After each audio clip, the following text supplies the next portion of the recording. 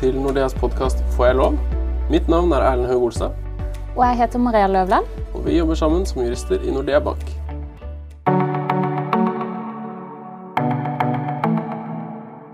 Ja, Mariel, vi sitter fortsatt her og hører på din prat med vår kollega Kristin Kruse. Ja, det stemmer. Og i denne andre kvinnedagsepisoden, kan ikke du fortelle litt om hva dere snakker om i dag? Ja, da tema ektefeller. Og da ser vi spesielt på de ektefellene som har vært gift over lang tid. Og så går jo det bra under ekteskapet, men så kan det jo faktisk få litt rettslige konsekvenser hvis det blir en skilsmisse. Og da har vi valgt å ta opp spesielt pensjonsordninger. Hva bør man tenke på da? Hvis du en kvinne som har bidratt kanskje mer i hjemmet, og ikke spart like mye i pensjon. Så her det et par tips å få med seg når det gjelder det. Flott. Jeg gleder meg til å høre hva dere snakker om. Kristin, i forrige episode da snakket vi om samboere, og hvordan man kan komme dårligere ut økonomisk sett ved samlivsbrudd. Så når det gjelder ektefeller, det noen eksempler du har sett ute i praksis som skilsmisseadvokat, hvor kvinner kommer dårligere ut enn menn ved en skilsmisse? Ta for eksempel pensjon. Hva har du sett der? Ja, når vi snakker om pensjon så har vi jo allerede et dårlig utgangspunkt, vi kvinner. Statistikken viser jo det at en kvinne og en mann som gjør samme jobb ofte ikke får likt betalt. Så utgangspunktet vårt jo allerede litt dårlig. Men det som spesifikt knyttet opp mot ektepar og juridiske råd som vi kan gi, jo i de tilfellene hvor mannen da tjener mer enn kvinnen, fordi at man har valgt at kvinnen da skal jobbe redusert, hun skal være hjemme, hun skal passe på barna. Det kan hende de har mange barn, eller at de har hjelpetrengende barn, som gjør at det ekteparet har valgt at kvinnen da skal bruke mer tid hjemme. Og i ekteskapet så kan det hende at det helt uproblematisk. Mannen tjener mer enn kvinnen, men det han tjener, og det hun tjener også for den saks skyld, det går til felles forbruk og felles innkjøp. Og det her gjør ingenting, all den tid de gift. Senere, når paret da skal gå fra hverandre, så kan det her få ganske så store konsekvenser.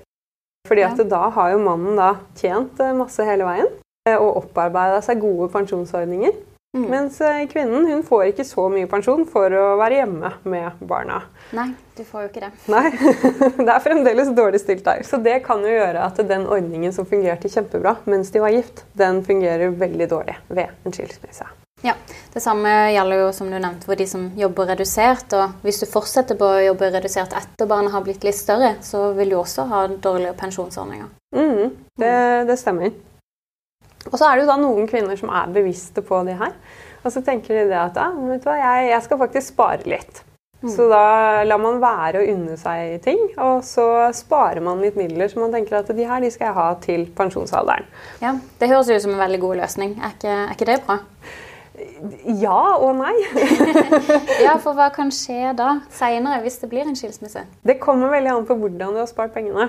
Men hvis du har spart det på en sparekonto, eller bare spart i et vanlig fond, så det jo sånn at alt dere to som ektepar tjener i løpet av den tiden dere gift, det skal deles i 2 igjen den dagen man går fra hverandre.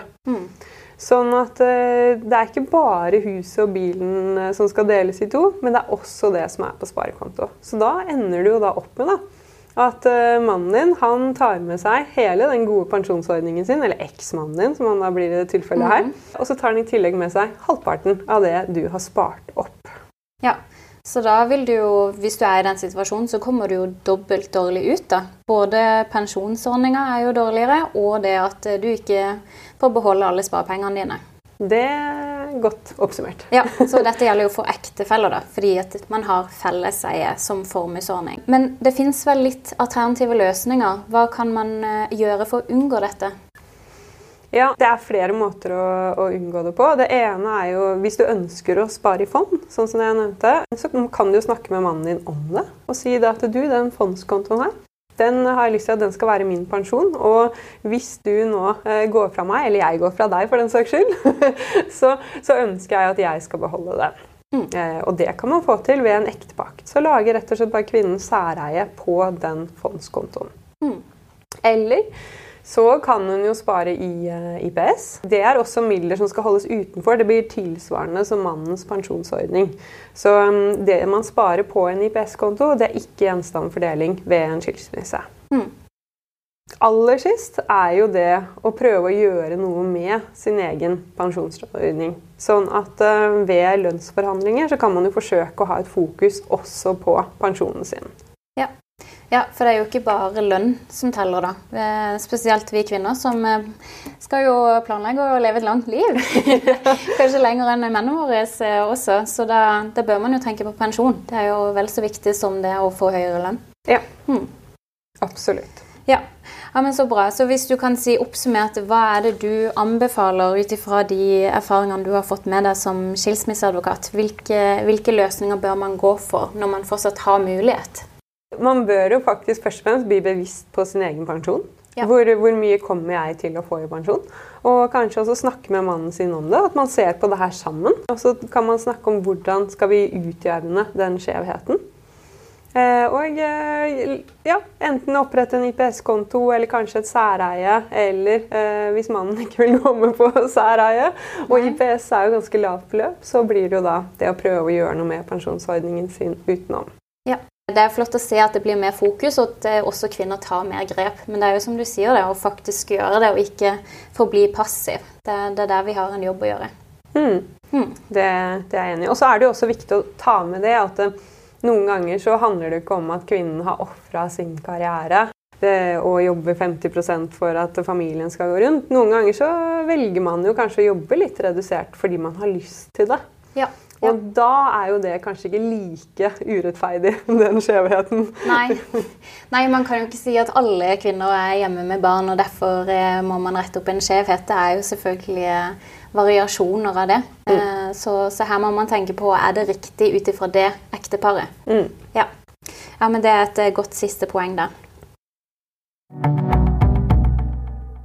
Takk for en ny interessant prat. Det var veldig spennende å høre på. Og det også fint å få en gjennomgang av hvilke grep som da kan gjøres underveis i ekteskapet for å hindre at man ender opp i skjevheter man ikke har sett for seg, eller ikke ønsker. Ja, og det jo akkurat som du sier da, at det noe du må gjøre under ekteskapet. Det for sent å gjøre hvis man står midt i en skilsmisse. Som for eksempel å opprette en ektepakt, hvor man avtaler særeie på noen sparekontoer, hvor man tenker på pensjon også ved lønnsforhandlinger, eller at du sparer i for eksempel IPS. Så det enkelte grep du kan gjøre under ekteskapet for å rette opp en skjevhet som har oppstått over tid. Ja, for det også en nøkkel her, at det snakk om å rette opp i skjevheter som oppstår sånn tilsynelatende tilfeldig, bare fordi lovens ordning lagt opp på den måten, og man for oss, eller for dem, var det mer praktisk å legge opp familielivet på den måten, og så får det da uønskede konsekvenser, rett og slett fordi loven utformet sånn som det Ja, det stemmer, og det jo veldig mange som ikke klar over de konsekvensene som oppstår med at man tar et valg utifra hva som best ifra sin livssituasjon der og da. Det ikke sikkert at alle hadde valgt det helt samme, eller kanskje man hadde valgt litt mer balansert mellom ektefellene. Så jeg håper at vi kommer med litt gode tips på hva man kan gjøre for å rette opp nettopp den skjevheten for begge parter.